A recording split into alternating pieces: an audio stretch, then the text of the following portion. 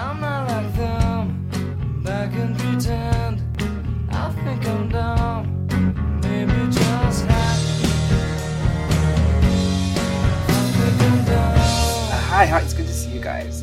It's good to see you too. Welcome back to Thoughts and Prayers. I'm Thank throwing you. Poolhouse into the deep end. And I'm Are also we live on the air? yes. Wow. I'm throwing you and A right into the deep end because I'm exhausted. So I want to get going. Fair. I feel like I forced us into a very chaotic, energy-filled day because this day has been kind of like just a wild day. Nothing too serious, but the vibes are off, which is actually, I think, perfect for a 9/11 episode. But I don't know. I apologize. I really did fuck this one up. No, you didn't. No, you didn't. The lights are shining upon me right now. I just love Oof. the help. The Oculus. Yeah, the Oculus. Well, have either of you, well, okay, let's be proper. Poolhouse is back. Poolhouse, give them your and tell them the name of your podcast. Yo, it's great to be back at Thoughts and Prayers Nation. I'm Poolhouse, aka DJ Poolhouse. You can find me anywhere. Go to backlash2ks.org or at DJ Poolhouse, etc. I've kind of I'm all over the place, as you know, nowadays. Yeah, and I actually think we haven't said this enough at the top of the episode because I don't think anyone makes it all the way to the last minutes, but we would really love it if you went and subscribed to the Thoughts and Prayers Substack, where everything's free on there right now. And it's just a little vote of confidence. And we're eventually going to be putting more paywalled content up there, but just right now you get a free subscription to our Substack. So we'd love it if you guys headed over there. You can get there from backlash.org. Yeah. Yeah. You go subscribe to Poolhouse's podcast and then just go right and set up a Substack for us. I got you on the homepage. Yeah, so what we were talking about when everyone first came in is it's 9/11 anniversary, and I live in the New York metro area, and from anywhere in the entire New York metro area out to Jersey, out to Long Island, you can see the shining, towering lights that they beam up from the ground zero 9/11 every year. Have either of you seen a picture or know what I'm talking about? Oh yeah, they shoot up like a beam of light for each tower, right, where they used to be. Right. It's really terrifying looking because, well, today I went down to 9/11 is what I call it. I just call it 9/11, and I tried to figure out where exactly the lights were, and I couldn't find the lights. Like after 45 minutes of looking around, so I don't actually know where they beam up from. But when you look out toward it, it looks just like this scary laser into the sky is what it looks like. Mm-hmm. And it doesn't really end anywhere. Like it just kind of keeps going. Like it looks like it goes into space, quote unquote, if you know what I mean. Yeah, That's and so this year is the 22nd anniversary, which I feel like we missed an opportunity with the 21st anniversary. As far as I'm aware, there's no numerological significance to 22, but we'll it's get 2 into all that 11s. later. I don't know. I think it's there double you digits. go. Okay. There's a lot of double digits in 9/11, so 22 feels actually almost better than 21 to me. Yeah, it's been that's true. 11 and 11. Yeah, there you go. I didn't think of that. Yeah, well, I know you guys are coming in with a lot of research, but I went down into my own investigation of 9/11 today. I have a question about that because I'm actually surprised that it's not the beams don't come. There's no obvious footprint for where those beams of light come from in the vicinity. Well, I couldn't find any like giant spotlights, so I don't know where. I mean, I'm sure that I didn't go through like a huge amount of effort. Like I didn't want to talk to anyone. It's 95 degrees in New York today. Thorough investigation. It's almost it sounds like it was about as good as the 9/11 Commission's investigation.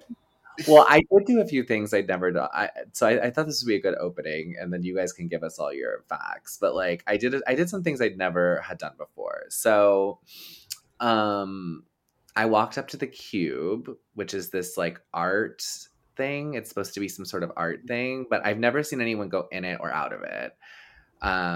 So there's a giant like Masonic looking cube at the bottom of One World Trade Center, and then directly next to it there's two giant footprints of the towers with water sometimes, but not all the time, streaming down into a pit, and you can't see the bottom of the pit. I'm sure they claim there is a bottom, but and then today in particular, it was so hot that it was like steaming. So like the pits were like literally steaming because it was so hot. And then I walked over for the first time ever to where the mosque was, because remember there was this whole weird controversy about how they were going to build a mosque down there.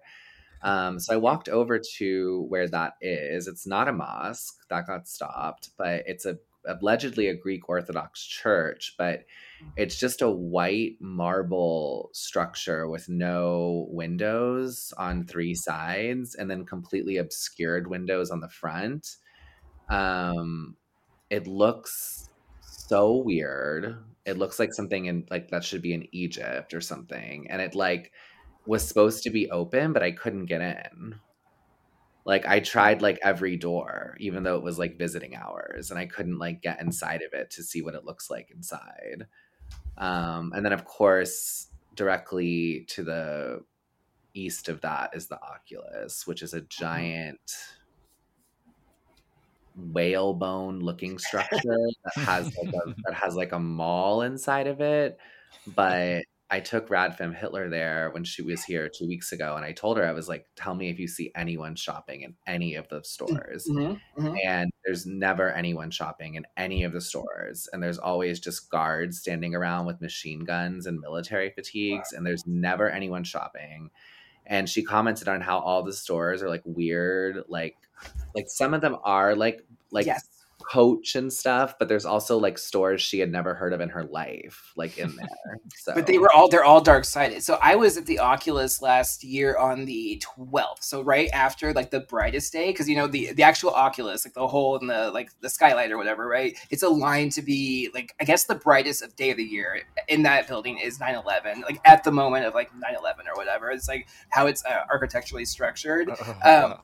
Yeah, no, actually, it's a fascinating build. I did learn a little bit about Oculus for UQ. It's designed by this guy, what's his name, like Santiago Calatrena or something like that, and he's designed some pretty similarly weird buildings. It's supposed to look like an eye, and like the like weird tendril things are like the eyelashes, and so it's like an eye that like opens at this like point of the year, like a beam of light or whatever. It's pretty trippy, but that building is really darkly satanic. We went to the Keels there. The people were rude. No free samples. I've never fucking in my life been to a Keels that didn't give you fucking free samples. It was so awkward and weird. And then the Starbucks was a little dark-sided and slow also, and nobody was shopping. And we thought it would be like, I don't know, it's like one of those days where it's really bright. And it was nice to be there and see it so like bright. I do like the marble. I think the like architecture inside is sturdy. It just feels very weird where it's placed, I guess. And I don't like it for there. Yeah, and when you walk through it like every day, like because I walk through it every day, so every day there's different music. Like sometimes it's like classical, like Mozart sounding music, and then sometimes it's like Lord of the Ring, like elvish sort of like flute stuff, and then some days it's like a popular song, and then some days there's like no music, and then like on random days there's like giant American flags, but like never any discernible reason for them to be there. And like when I say giant, I mean like a half a block across. And then during Pride Month, they have pride flags that big hanging all throughout it. So that's also New World Order flags, you mean? So anyway, that was my takeaway from actually like walking up to the marble alleged Greek Orthodox church. It was just like so weird, and like I don't know. It was just the whole vibe. Every time I'm down there, which is every day, the vibe is stressful. So I know. I told you, Q, to listen to you need to listen to Tibetan bowls or classical music. Listen to something in your headphones. Do not listen to the satanic whatever they're piping into the Oculus. It will not ever be good. I don't know. And I'm weird. I forgot about the mosque 9/11 scandal, but that was pretty crazy because they were immediately let's build a mosque here. It's what the fuck? But it kind of looks like it kind of actually still looks like a mosque. Like it looks like you can go on my Twitter at StQ92 if you want to see it. It's it looks actually still very much like a Coptic Christian or mosque type structure. Anyway, I guess it reminds me of COVID with how were so concerned about everyone being racist towards Chinese people or whatever. It's kind of like a little analog to that where they're Muslims did this, but actually we don't hate Muslims, they're cool. Yeah, it's like Nancy Pelosi being go eat Chinese food right when COVID was starting, and it's just okay, sure. So I know your episode, your podcast starts with asking what everyone's memories are of 9/11. That's right, and I have a little bit of a bone to pick with you, Poolhouse, about this because sure. I mean, I know I do understand that you take terrorism very seriously. It's very serious, yeah. Perhaps, more so than either Q or myself. I would say so. And you start off every episode of Here Comes the Backlash with asking your guest where they were on 9/11, just to make sure that they weren't involved. Mm-hmm. And I support that wholeheartedly. But when I went on your program, you kind of indicated that on a subsequent episode that you found my answers suspicious and thought that I may have been involved with the plot. So, I mean, as you bring this up, I did kind of have some hesitation, as I recall. That was a different timeline. In fact, I'm not even currently in this timeline still even asking that question. Or maybe my guests just haven't been too suspicious. I know some of them are probably too young on 9/11, but I do think your answer is suspicious. I'll be honest. I'm not convinced you were not a part of it. And I'm not convinced that you bringing me here is not a part of some elaborate cover-up to distract everyone from the fact that you were a part of 9/11. I just want to put that on the record. Though I don't think it's conclusive. I have questions, I guess. That's all I'll say right now. Well, he is a Jew, and as I saw today, another picture I took was there was a weird one of the businesses down there is just something called Silverstein Properties, which someone linked me to who that is, and he's some weird billionaire that's we will be getting into Lucky Larry at some point. So anyway, but he's whoever he is and whatever his business is, it's still there along with Spotify. So now I'm really suspicious of Spotify because I'm why is Spotify down there? Also, Vogue's down there. Condé Nast is down there. There's lots of media down there. I actually saw Anna Wintour once walking into the One World Trade Center, which is where her actual office is. That's interesting. I feel that represents that shift from the old modernity, because they used to have their own buildings. The Condé Nast, didn't they have their own building at one point? They were in they were in Manhattan, they were spread out, and now they're all brundled together under this one tower. It's one complex or whatever, and they're all just little floating icons on that same wall. It's kind of interesting. Yeah. So I guess we'll grill A in a minute, but I was in my Texas history class in Texas. That's where I was, and I was roughly 13, 12, something like that.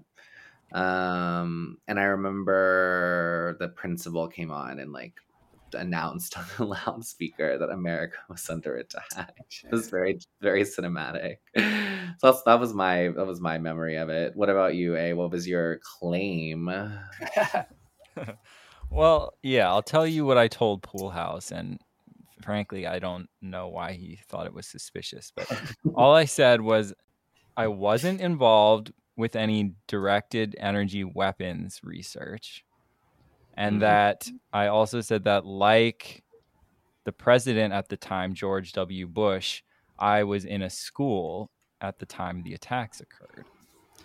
And both of those statements are true, and I just don't really understand why Poolhouse found Well, this. what do you remember? I mean, let's just, I gave a very specific, like, Was auditory, like, memory of like my principal coming on, and I like knew what class I was in. Like, what was your like literal like memory of like finding out or whatever?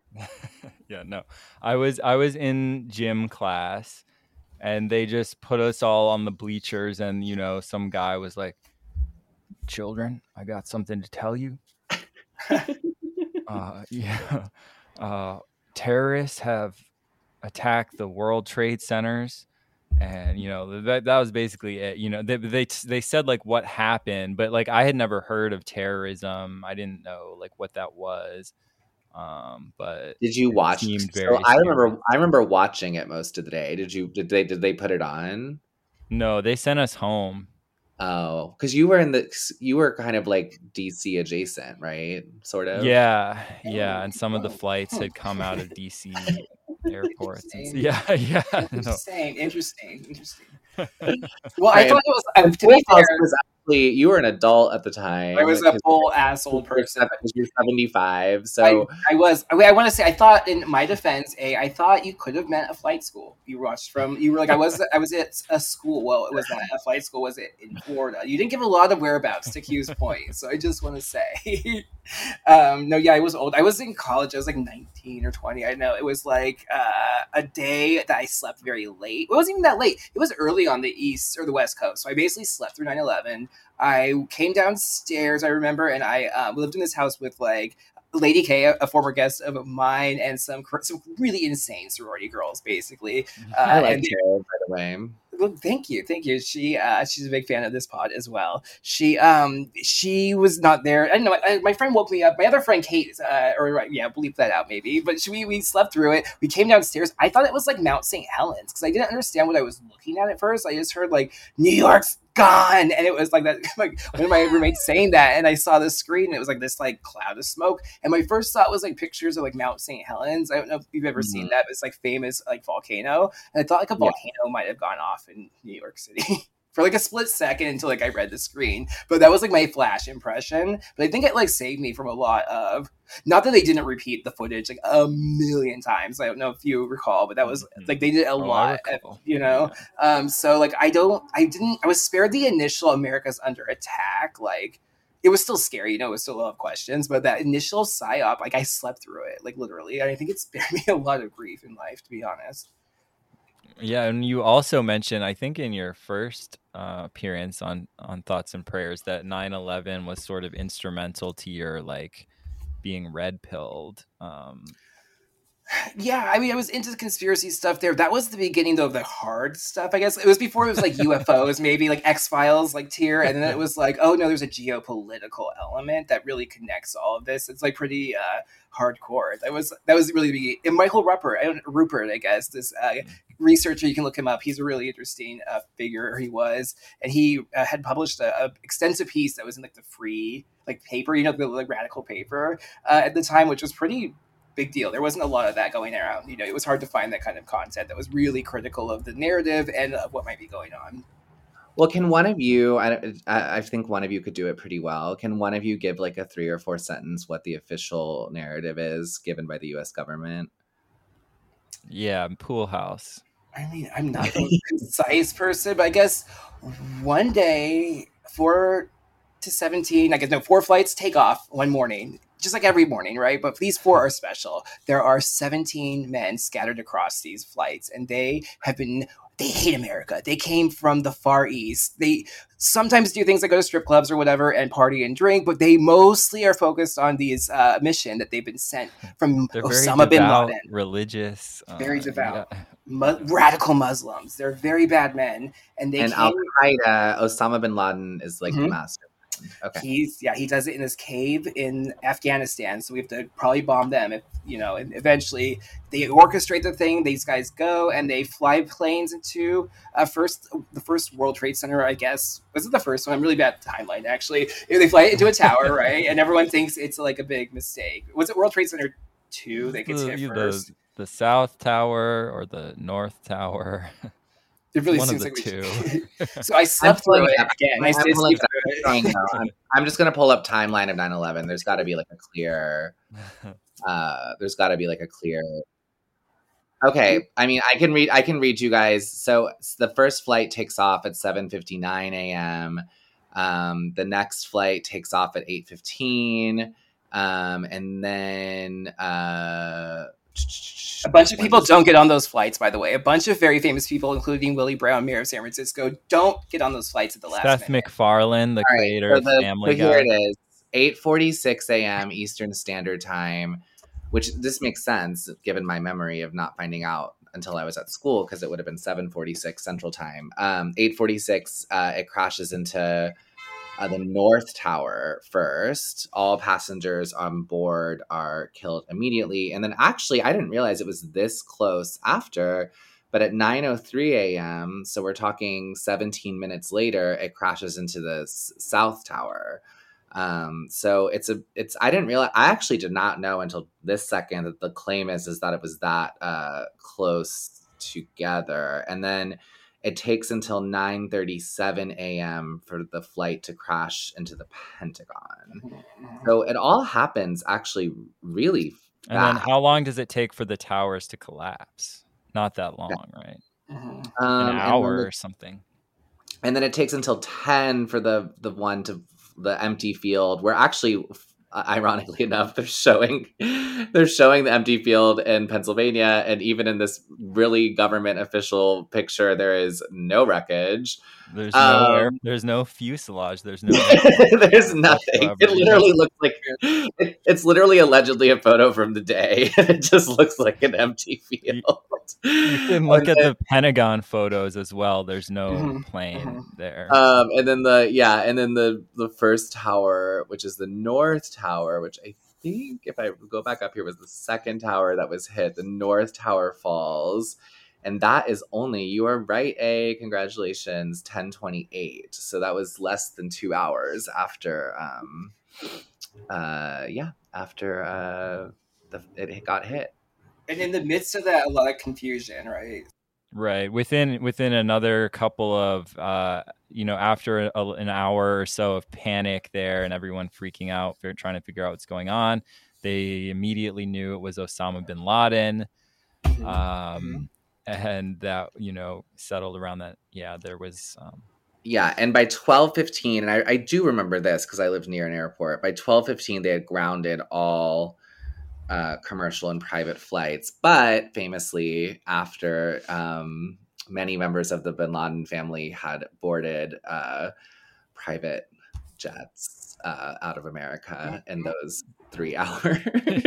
They will try to gaslight you and say that didn't happen, and it absolutely did. I've seen weird things trying to downplay that, and that is a fact. No, they didn't because they're technically allies of ours, right? So they're like Saudis, right? So anyway, a bunch of them leave the U.S. in this very narrow window that they have for private jets to still take off, and then the only plane in the air after that for multiple days is Air Force One. So. And Rudy Giuliani is down at Ground Zero by 2:30 p.m., which I think is crazy, because wouldn't it just be a flaming wreck? And then the one that everyone talks about, Building 7 does not cross until 5:30 p.m. And that's most people aren't aware that another building collapsed. And then President Bush wasn't hit by a plane. This is kind of shocking, but President Bush doesn't address the nation until 8:30. Oh, yeah. Well, it was, that was a pretty scary address. He had to keep chilling in that school for a while, even though he was, he was reading My Pet Goat. And even though that school visit was on his public itinerary, and thus if they were concerned about the safety of the president as well as the children in the school, you'd think they would have wanted to evacuate the school as soon as possible, but right, because it's actually that whole heartwarming story of how Bush didn't want to alarm the children is actually hilarious, because if America is truly under attack, he's prime target Yeah. one. Yes. And everyone knows where the president is at all time, and he's in this room with all these little kids. So you would think, you're totally right. You would think the immediate reaction would be, for the safety of these children, we need to like move him out of here, and like, yeah. And where he was not far from where the hijackers, I think, trained in Florida, if I'm not mistaken. It's kind of surprising. I don't know. But I think all that signals like that. There's a lot of speculation about continuity of government and who was actually in charge that day, especially as it pertains, I think, to like the Flight 93 piece, because a lot of people suspect it was probably shot down by the U.S. military, if ostensibly, maybe at best. Like maybe even weirder things happened for sure. But it's very possible that happened. And if so, who would have directed that? Like, was Dick Cheney in charge that day? I don't know. He looked pretty not alarmed. If you've seen photos of him and Donald Rumsfeld that day, the people in charge of the government that day were, I don't know, quite relaxed about the whole thing. So okay, so now you guys spoke out. I've kind of prepared an alternative timeline of 9/11 that starts a little bit earlier. But even before we get into that, I just wanted to do a little disclaimer, because I feel like, with this type of stuff can be sort of a sensitive topic. It's something that people don't like to hear about because it is horrible and very unpleasant. But I just don't want it. I think it shouldn't be construed in any way as us like disrespecting the people whose lives were lost here or anything like that. And in contrast, I would say that really what we're trying to do is sort of reframe this from being this sort of like attack on America to really being sort of an attack on all of humanity. And there were far more casualties of the event than just the 3,000 people that were killed, in the Twin Towers and at Ground Zero. 500,000 dead Iraqis, several 100,000 dead, Afghanis, and not to mention the billions of people around the world who were subjected to round the clock airing of the traumatic footage, and whose rights and liberties were stripped away.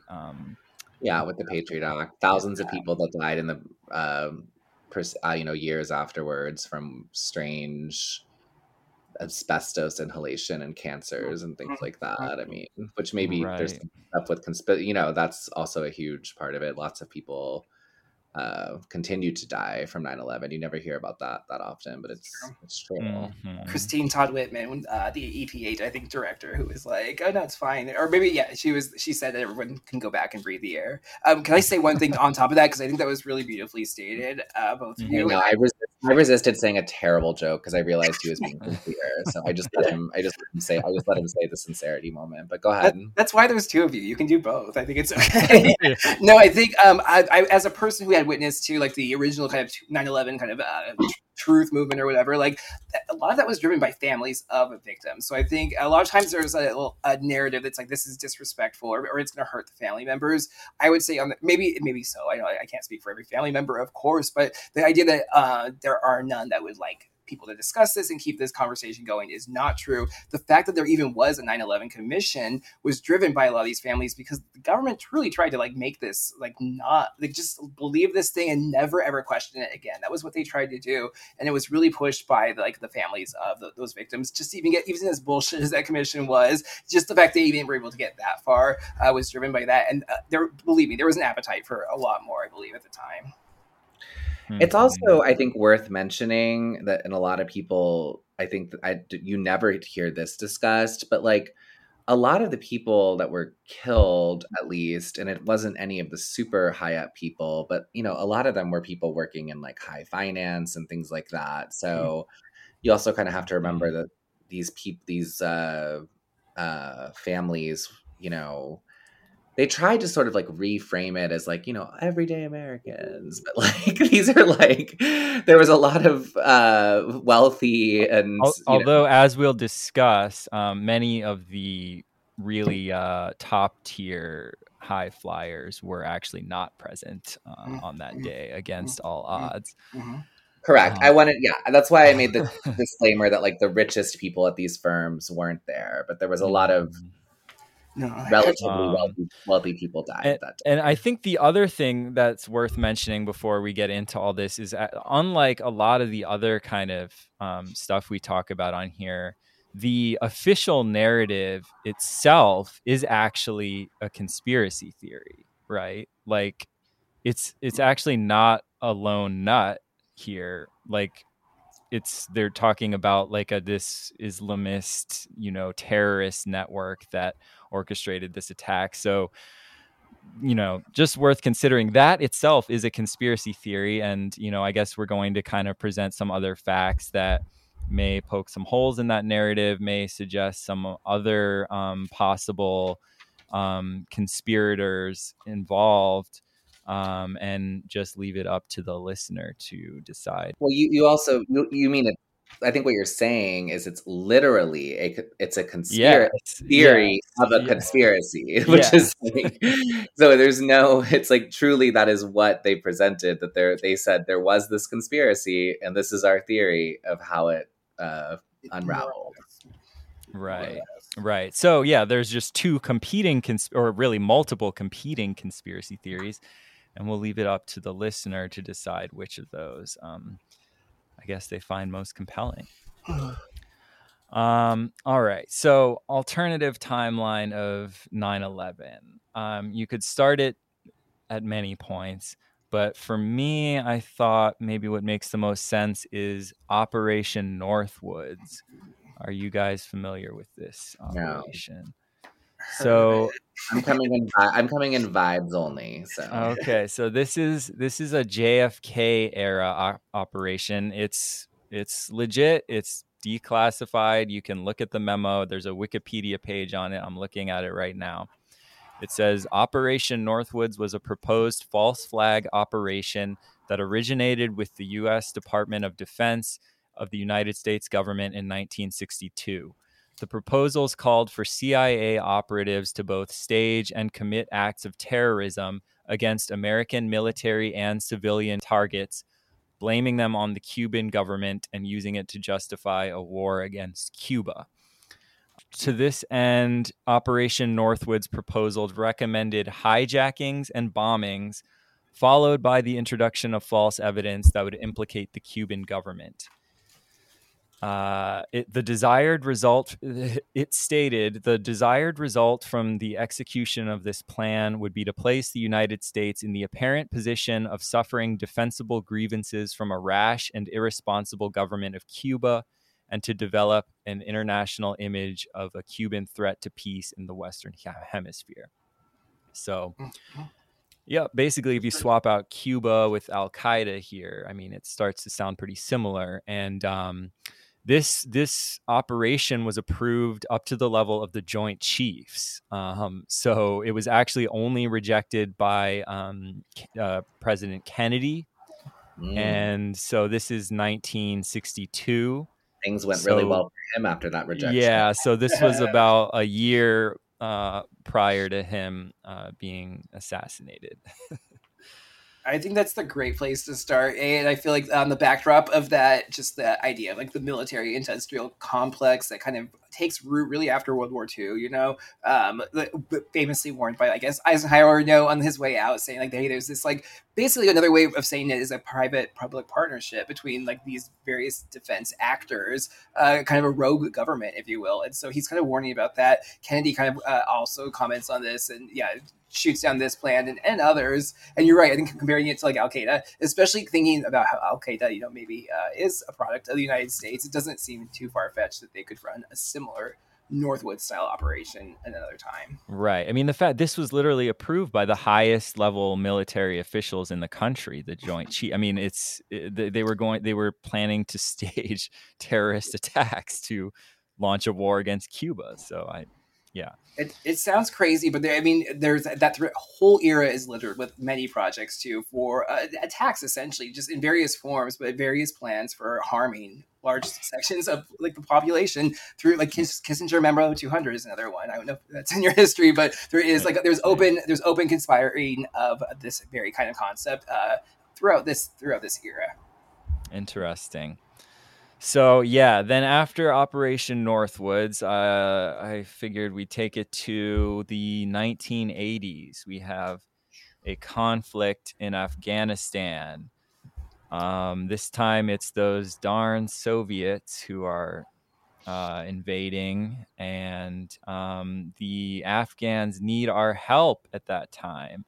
So we send in our top guy, Osama bin Laden, our friend from the Saudi. I don't. They're actually not royalty, but they owned a construction company or something. They were very close with the royal family, but and billion, extremely wealthy and influential.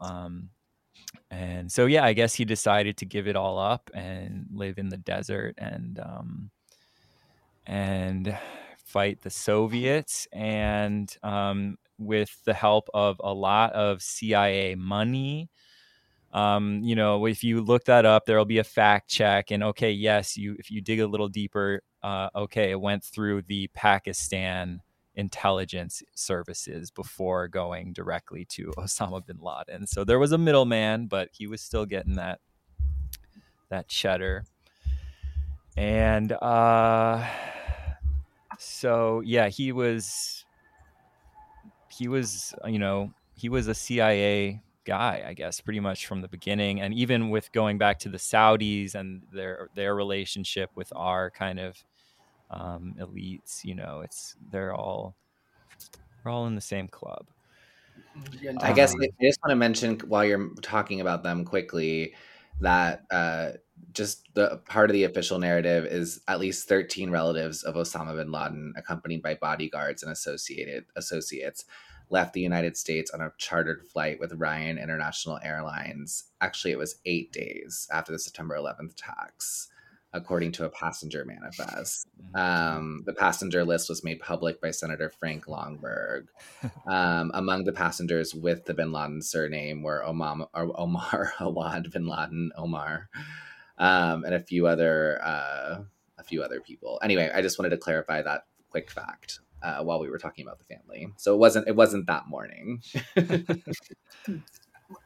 I won't go down the rabbit hole. I feel like there's some distortion of history there, and I feel like it was in the 9/11 Commission report, but I don't have facts to back it up. So we can while he was talking about the family, I wanted to drop in that I had made a mistake. For sure. Well, yeah.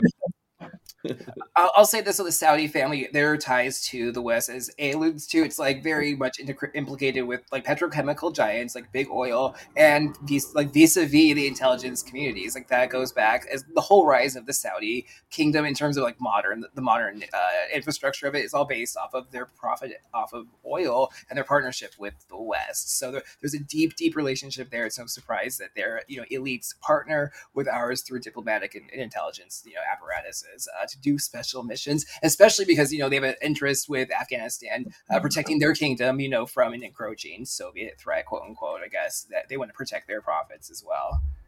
Right, and their alleged net worth, which is probably much higher, is $5 billion. With Osama, who was like just a random like fifth generation, he inherited around $30 million on his 18th birthday. So they're that level of wealthy, probably way more. I'm sure it's way more than that. He was really hot when he was young. I will say, like young Osama could get it. I guess I'll just say it. Oh my goodness! Did I say that about Timothy McVeigh too? I feel like maybe he did. I don't know. You've got a type. Terrorists. So then and the CIA built they put down roots in Afghanistan, I guess you could say. They built this whole fortress kind of secret complex built in the mountains called Tora Bora. It was like it had like a hospital built in there and like a water powered generator and like all this, a hotel I believe was also in there. So yeah, so they Mhm. put up Osama in style, you know. A place they probably So seems like they would know a lot about if they built it, doesn't it? I feel like it's yeah. interesting. It's interesting. Uh, so okay, then we will go turn to the history of the World Trade Centers themselves. Mm. Interestingly, they were built by none other than the Rockefeller family, or it was an initiative of the Rockefellers. David Rockefeller's idea, I believe, to build these towers, and in collaboration with his brother Nelson, who was at the time the governor of New York. And they did it, I believe, on the state of New York's dime, because it technically the property belongs to the Port Authority. And what year was that?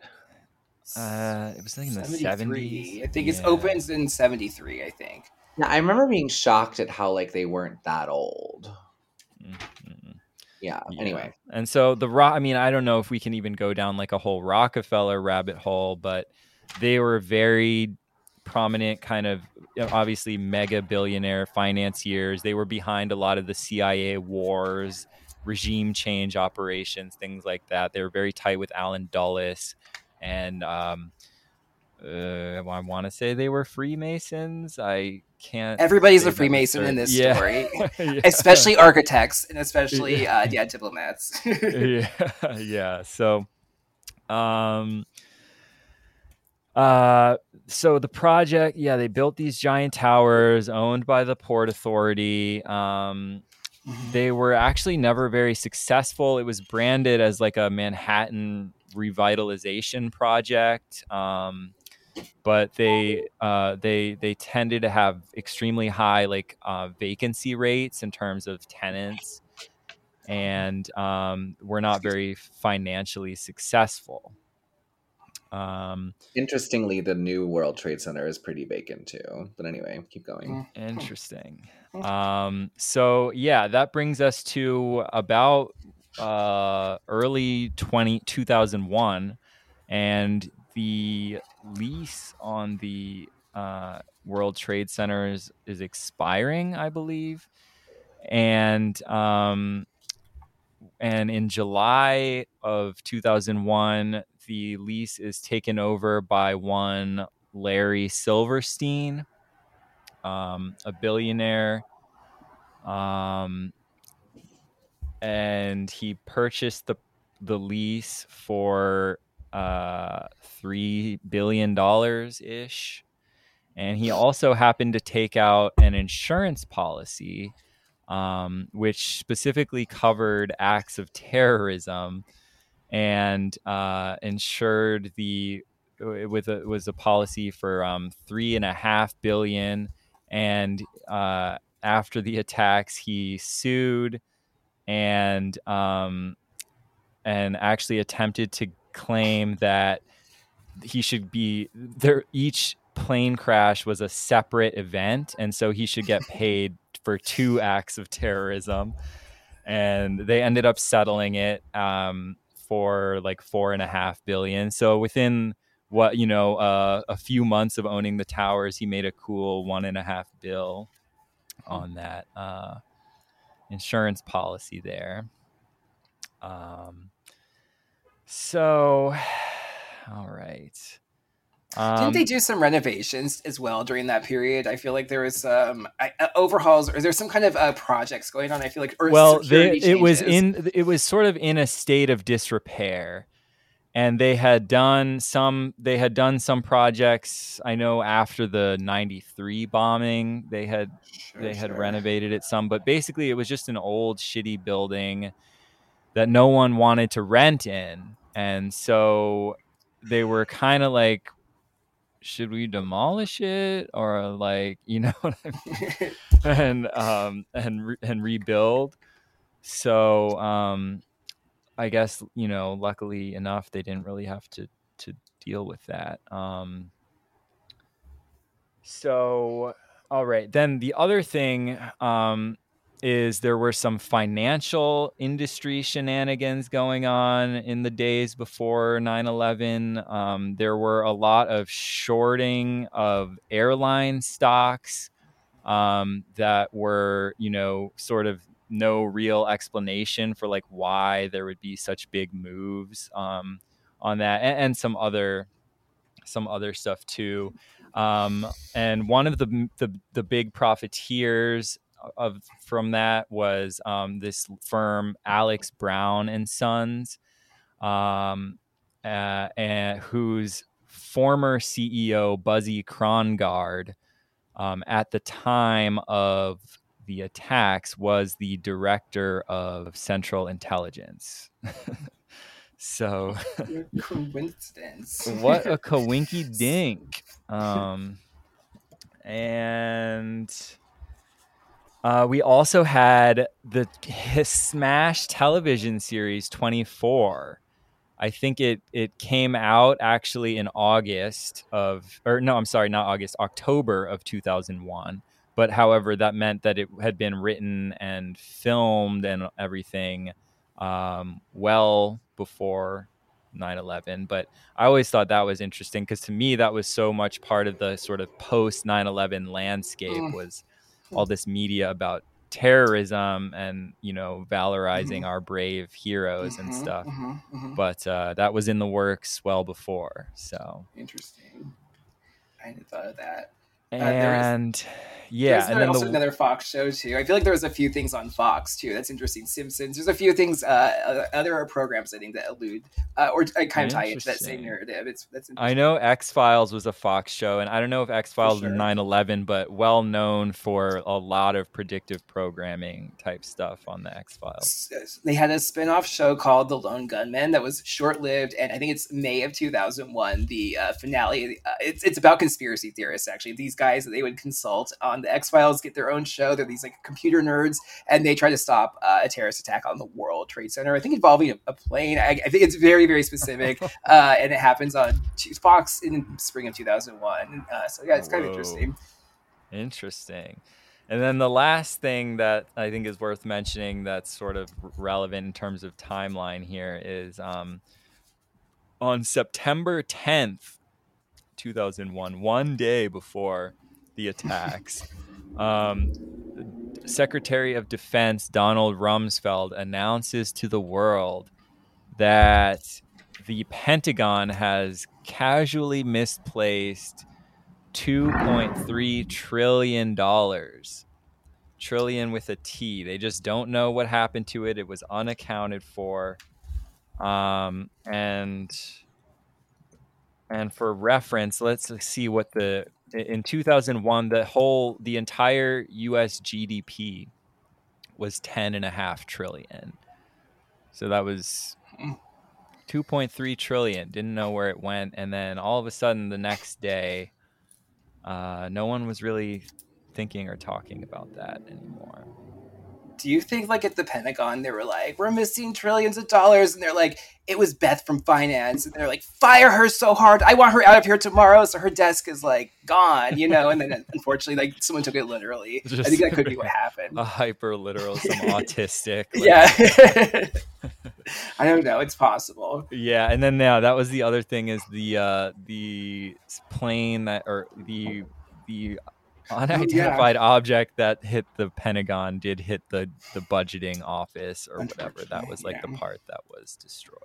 It's always the records. I feel like that's like OKC, and then also Building 7 too is like a repository for, I guess, like definitely in the city of New York, and I think FBI and CIA all have head offices there. Yeah, and also the SEC.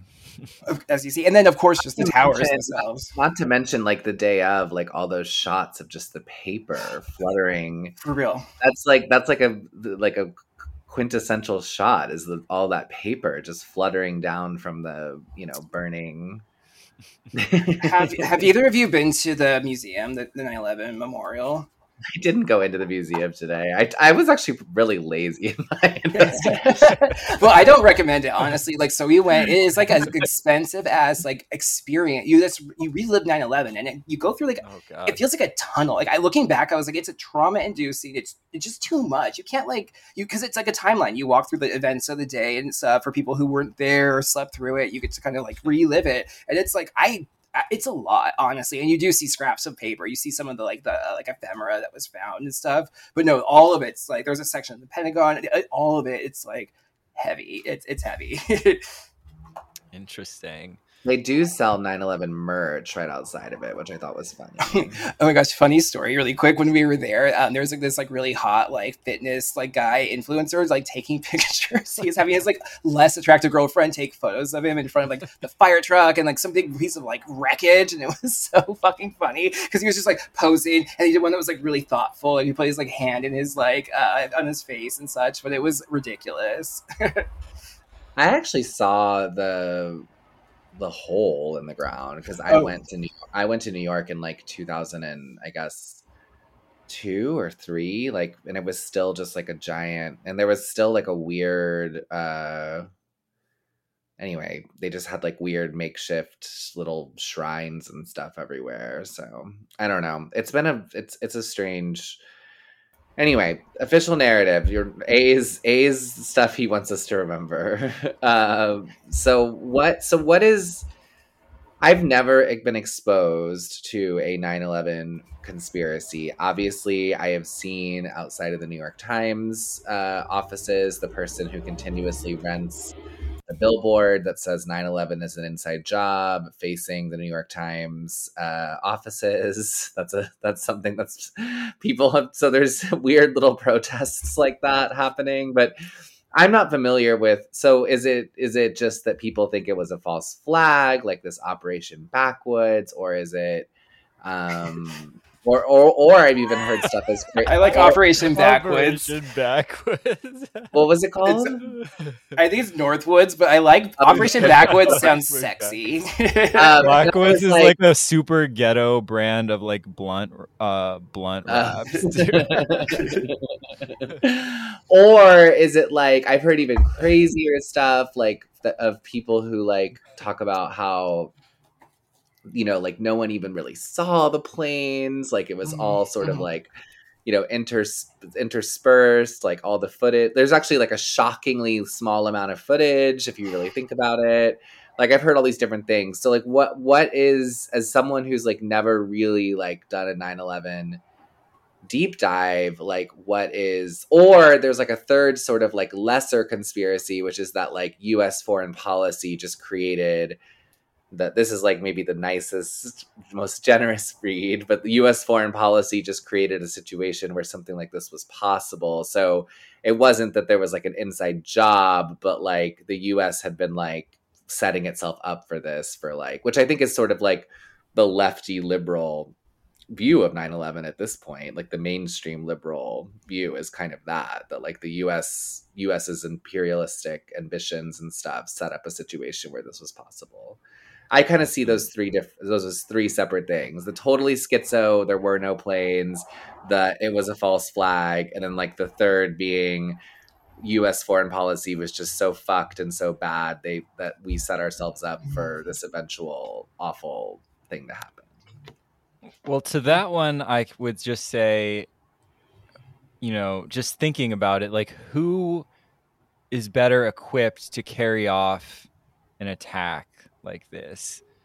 Like some random, like broke terrorist from the middle of nowhere, or the United States intelligence community and deep state, who, because we have to keep in mind too that like part of the whole issue is like there's all kinds of procedures and blah blah blah and everything for airplane hijackings, right? Like if you deviate off course by like a millimeter, there's all kinds of there's supposed to be military intervention, and like none of that stuff happened. And it's actually, they even account for this in the official narrative by saying that there were they were doing drills at the exact same time that the attacks were occurred that simulated terrorist hijacking of airplanes. So the people who were responding to this thought that it was part of the drill that they were working on and didn't know that they needed to like actually respond to the crisis.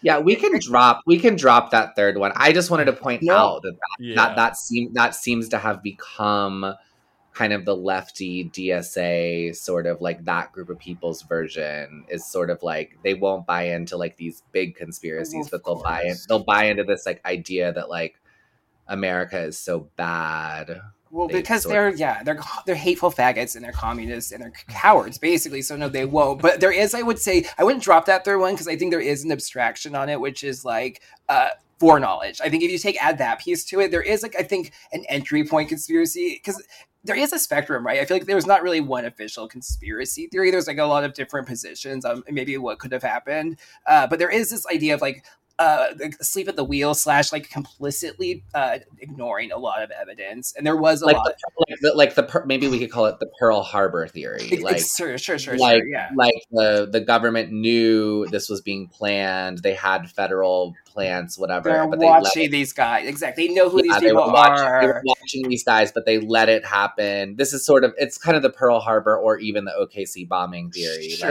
Yeah, there exactly. was sort of.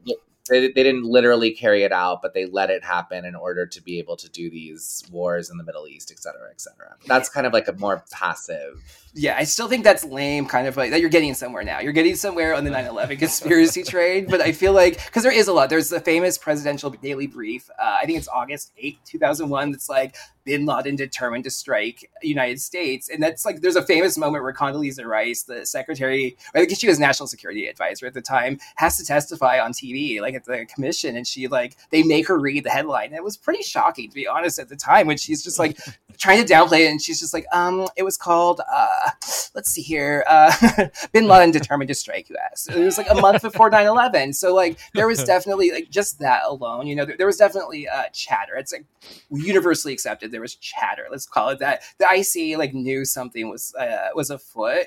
And then the drills are fucking, there's always a drill. I don't understand why there's always a drill going on, but you can see that in the 9/11 official transcripts as well. Like NORAD, that the air defense, like they're talking about these hijacked planes, and the pilot is just like, is this real life or exercise? It's like this quote, and it's weird because it's like it's the simulation. He's almost asking, but it's confusing. Why are they doing an exercise that's so similar on the same exact day? I guess you could argue because of the presidential memo and things like that, because of the chatter. They were trying to be prepared, but it is really surprising. Well, let's, like, in the interest of time, like those are sort of like the soft pedal. Yeah, but I think Sure. to be honest, I think you can totally debunk the kind of innocent, the innocent, deep state like knew about it and let it happen thing. Because, okay, let's just talk about the evidence of like what happened on the day of, right?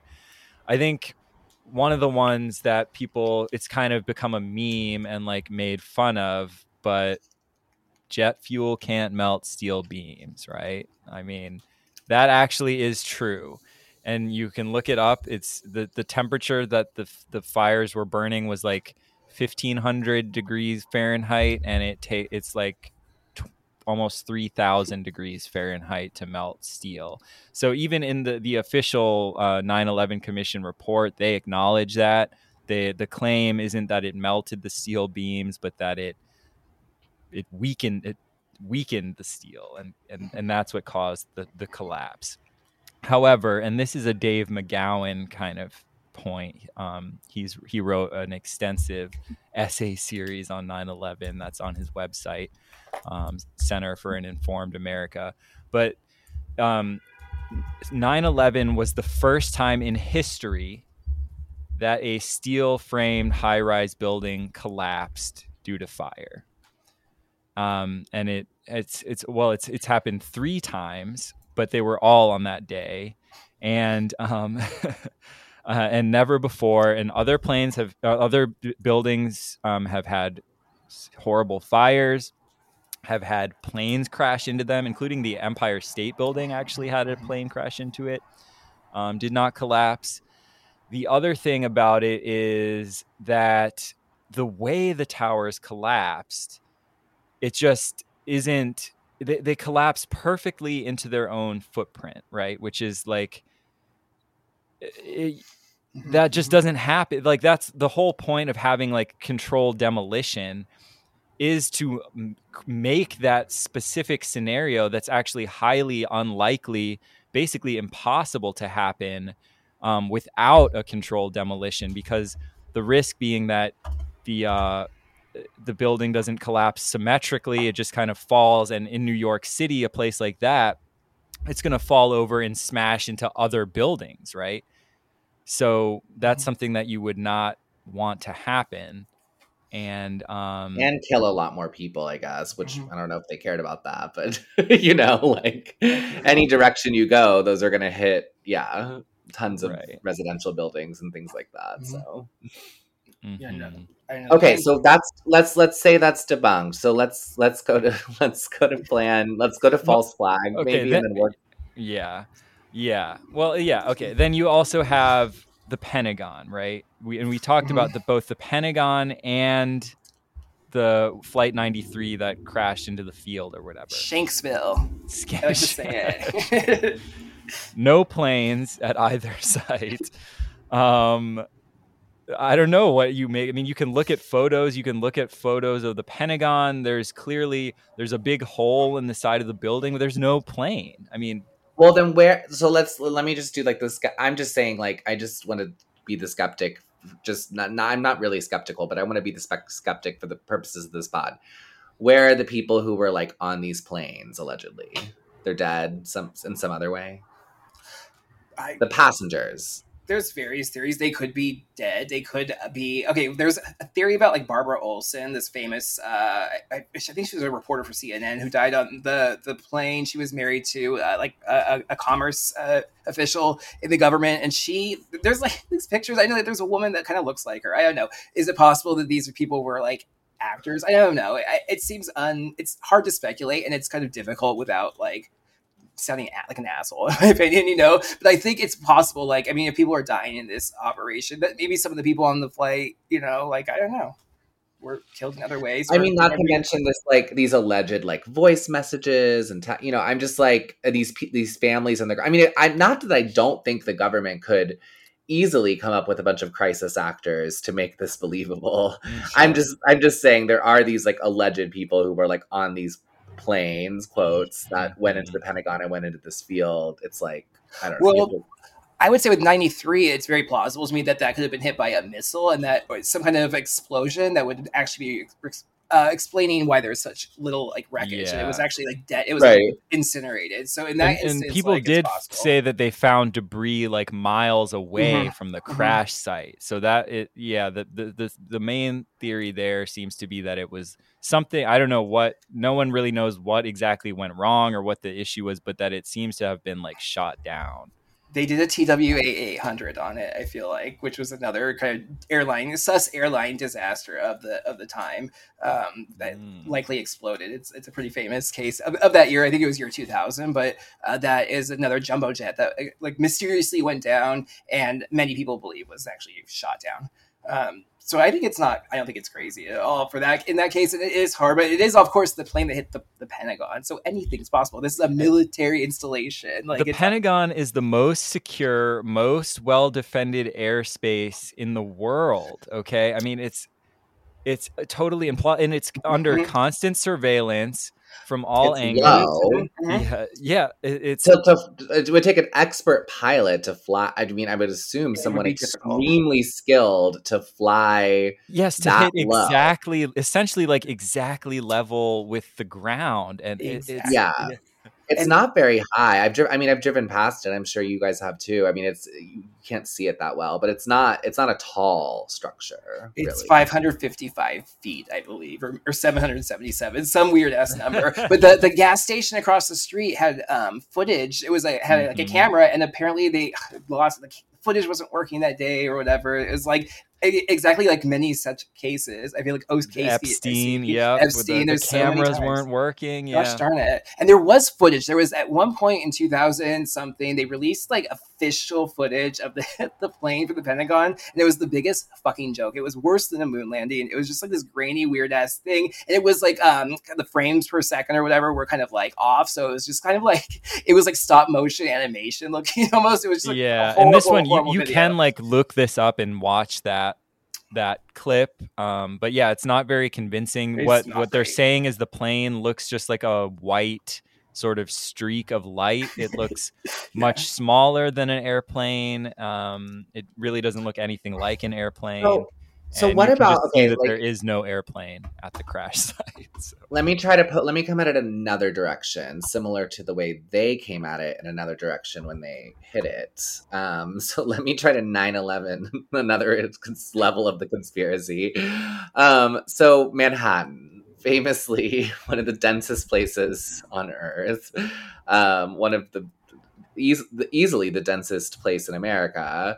There are literally millions of people who can see these giant towers, right? So you have hundreds of thousands of people. Well, I don't know. I mean, you have to like take into account the time in the morning and who's on the street and all these things. But you have a lot of people who I guess see at least this happen, right? Especially the second one when everyone's looking up, right? So it's like, did they see planes go into the building? Like these are things I'm interested in because that's like probably one of the most witnessed. And there is footage of the second plane go. There's no footage of the first plane going in. There is footage of the second plane. Probably no one was looking up at the first plane, or very few people. I mean, also I will say that in all my time in New York, I've yet to meet someone who actually said they saw it, but just presumably there would have been a lot of people who would have seen the second plane. Donald Trump claims he saw it. The first or the second one? Oh, yeah, it might have been the second one. I don't know. Yeah. There's people, I've seen video footage of eyewitnesses from the news, which you used to be able to find like the entire day of 9/11, that entire thing as it unfolded, unedited, like on YouTube from multiple channels. There's a lot of footage. Most of that's harder to find now, but like people saying that they saw a Cessna hit the plane, World Trade Center. It's particularly the first one. I think the second one's pretty universally. There were lots of eyewitnesses, but the first one, there were fewer people to be noticing it. But the people who did see it, I've heard people who said and testified, said to a camera anyway, that they saw a small plane hit that building. A lot of speculation whether or not it was an accident or maybe a suicide bomber. Not out of the question these days. So there it is. They say it was a jet. Eyewitnesses are saying that it was a jet. Not a large commercial jet, but a small jet. But you can see it's a very clear day here in New York. We had thunderstorms which kind of cleared out the area. And that actually, and the idea of that, like a remote controlled or robotic plane that's containing like a missile or something like that isn't implausible. You also have those videos of the people that day when the towers go down, saying you heard pop, pop, pop, pop, pop. Yeah, pop, the pop, firefighters. And you do have a lot. You do hear a lot of. There is footage of lots of people saying like, then suddenly I heard pop, pop, pop, pop, pop, which is sort of like a like the controlled demolition. Floor by floor instead of popping out. It was if they had detonated. Detonated. They were planned to take down a building. Boom, boom, boom, boom, boom, boom, boom. All the way down. I was watching it and running. All of a sudden, it was like bang, bang, bang, bang, bang, like bullet shots. I saw from the corner, boom, boom, boom, boom, boom, boom, boom, boom, boom. Just like 20 straight hits. Just went down.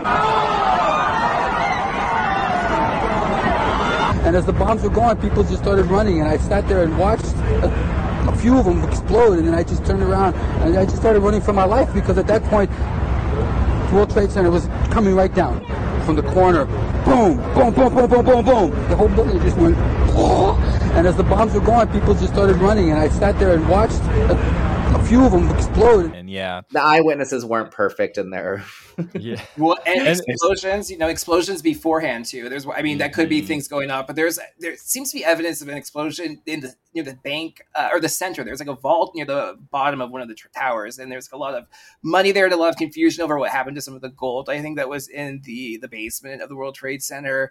There's a lot of confusion in general, of course, going on. But if you watch that footage of that tower like going down, everyone thought it was controlled demolition at first. I guarantee you, everyone had that thought because it's exactly what it looked like. Well, also just like my friends, my friends who are my age, who grew up in New York that day, said one of the crazy things that I guess I never thought about till I heard people who were, in schools, in high schools and stuff that day that it happened, is that there were no cell phones. And there was no way to drive anywhere, and all of the subways were closed. So what actually happened, and tons of them, I've heard this story many times, is that they walked for hours and hours and hours to get to their houses in Brooklyn or Queens or uptown. So there was a ton of mass hysteria across the city because parents didn't know where kids were. Eventually schools just had to let the kids start walking. There was just a ton of crazy shit going on. So it was so there was also this I think kind of from what people have described to me, there was mass confusion. Your teenager is showing up at your apartment at 3 a.m. and you have no idea. You know what I mean? There was and there was none of what there is now. There wasn't social media. No, I mean, I remember walls of missing flyers and stuff. There were people even after that when there were people they couldn't find, and they would put it on the news. I remember watching MSNBC, and they would have they would just be putting that day and the days after saying people's names. I think it was actually possibly that day doing exactly what you're kind of talking about, Q, kind of saying people's names and trying to connect. I remember them going in hospitals and saying this is so and so, they're okay, kind of using the media. It's one of the only times I've ever seen that, the national media being used to really do something fucking good. Yeah. It was just crazy because what they said is basically nothing was moving, and there was just hundreds of thousands of people just walking, because that's all you could do was just start walking, So anyway, that gives you a sense of how chaotic it was, Yeah, well, and traumatizing. And in spite of that, you have this thing that always tends to happen where there's a lot of sus kind of media reporting where I know there's this one clip. I was trying so hard to find it on BitChute or something like that, and I wasn't having any luck with it. Maybe Poolhouse, but of this really obvious Fed basically being interviewed by a reporter on the scene, and he's just as it was all happening, I guess right after the towers collapsed, and he's yeah, I was up on I live on the 32nd floor. I was my view was directly to the northwest of the towers, and I saw the plane flew in, and it's just started an inferno that caused it just caused irreparable structural failure, and that caused the towers to collapse. You live just a few blocks away and witnessed. Dude, I live on the 43rd floor of a building which is 5 blocks from the World Trade Center itself. I witnessed the entire thing from beginning to end. People talk about how it looked like a movie. I know when I came walking down here early this morning and saw both towers on fire and people on every street corner, it was like a movie, but you watched the planes hit the towers. I was watching with my roommate. It was approximately several minutes after the first plane had hit. I saw this plane come out of nowhere and just ream right into the side of the Twin Tower, exploding through the other side. And then I witnessed both towers collapse, one first and then the second, mostly due to structural failure because the fire was just too intense. Obviously, there were... And, it's so you have this sort of establishing of the official narrative immediately, unequivocally, and then the media just rolls with that after they have this, whatever, apparently plane crash building expert who happened to have a firsthand view of the attacks. There's also, I remember when that random ass news anchor, whatever, Brian Williams, lied about his experience in 9/11. I actually read this article that I thought was interesting, that there's a ton of people who lie about their experience on 9/11, and there's a ton of people who don't really have like very weird, vague, strange memories of the day. And that's like really common. Like a lot of therapists have reported that, like people who were down there that day, it's like, and which could make sense just from like how insane it was, but that people don't have these, like, they don't have these clear cut memories. There's a lot of like foggy memories and yeah, things like that. Well, the other thing, and I want to give Poolhouse some time for his spiel too, but I just, the other thing about this was like, there's this clip that I was able to find this of the BBC announcing that the World Trade Center number 7, building 7, had collapsed. And in the background of the shot of the woman reporting this, you can see building 7 still standing. So it's like she's announcing that it's collapsed. You can see it in the background that it hasn't collapsed yet. And of course, now it's like you can only find this on like deep internet or whatever. But after 4 p.m., news outlets began reporting that the building had collapsed. We are getting information now that one of the other buildings, Building 7 in the World Trade Center complex, is on fire and has either collapsed or is collapsing. We've got some news just coming in, actually, that the Salomon Brothers building in New York, right in the heart of Manhattan, has also collapsed. Now, more on the latest building collapse in New York. You might have heard a few moments ago, I was talking about the Salomon Brothers building collapsing. And indeed it has. Apparently that's only a few hundred yards away from where the World Trade Center towers were. And it seems that this was not a result of a new attack. It was because the building had been weakened during this morning's attacks. We'll probably find out more now about that from our correspondent, Jane Stanley. Presumably there were very few people in the Salomon building when it collapsed. I mean, there were, I suppose, fears of possible further collapses around the area. That's what you would hope, because this whole downtown area behind me has been completely sealed off and evacuated, apart from the emergency workers. That was done by the mayor, Rudy Giuliani. Jane, I think many of us, when we heard the news, perhaps on the radio earlier today, were completely flabbergasted by it and just couldn't comprehend it. I mean, it almost sounded too far-fetched. I was wondering what it's felt like for you being in Manhattan. Well, unfortunately, I think we've lost the line with Jane Stanley in Manhattan. Perhaps we can rejoin her and follow that up later. Where did CNN and BBC get their information, especially considering the building was still standing directly behind their reporters? Yeah, Larry Silverstein too. Doesn't he say something? Were you going to say? I don't know. Like he says something about we had to rip it. He says like I think it's like we pull it. Yeah, to an interview where our friend Larry over there admitted it basically, like that they demoed it. Is this you? I want that building gone. You're going to blow it up. Controlled demolition is very expensive, and it takes weeks of planning. Don't worry, let Pullet Demolition save the day. Thanks to thermal expansion, a newly discovered law of physics, it is now miraculously easy to pull any building. No more of your hard-earned dollars wasted on old-fashioned explosives. No more waiting weeks for a demolition plan. We pull it the same day. That's right, same-day service with our Pullet Promise. 7 hours, or it's free.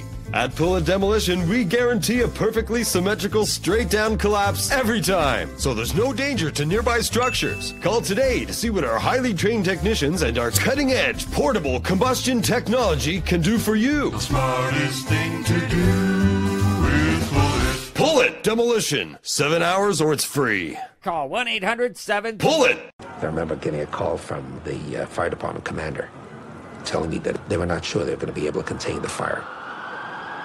And I said, you know, we've had such terrible loss of life. Maybe the smartest thing to do is pull it. And they made that decision to pull.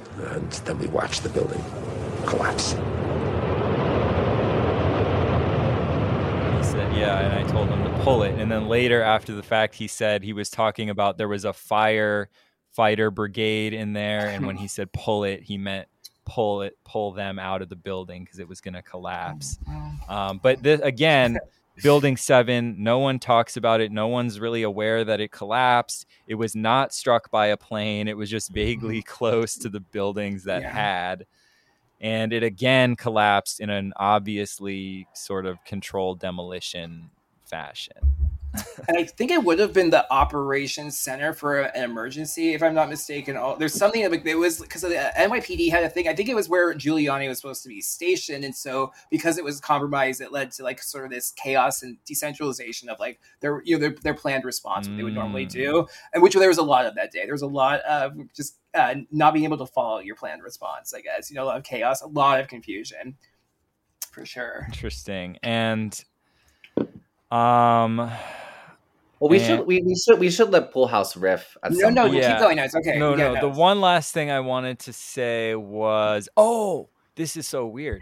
Is there's this other weird part of the attack that was sort of like memory hold, where they announced like on the September 11th that there was another planned attack that like the FBI was able to prevent, which was a bombing of the George Washington Bridge with a truck filled with explosives, also by like Al Qaeda or Muslim terrorists or whatever. And then they just like took it back, and kind of after that day of, they like never mentioned it again.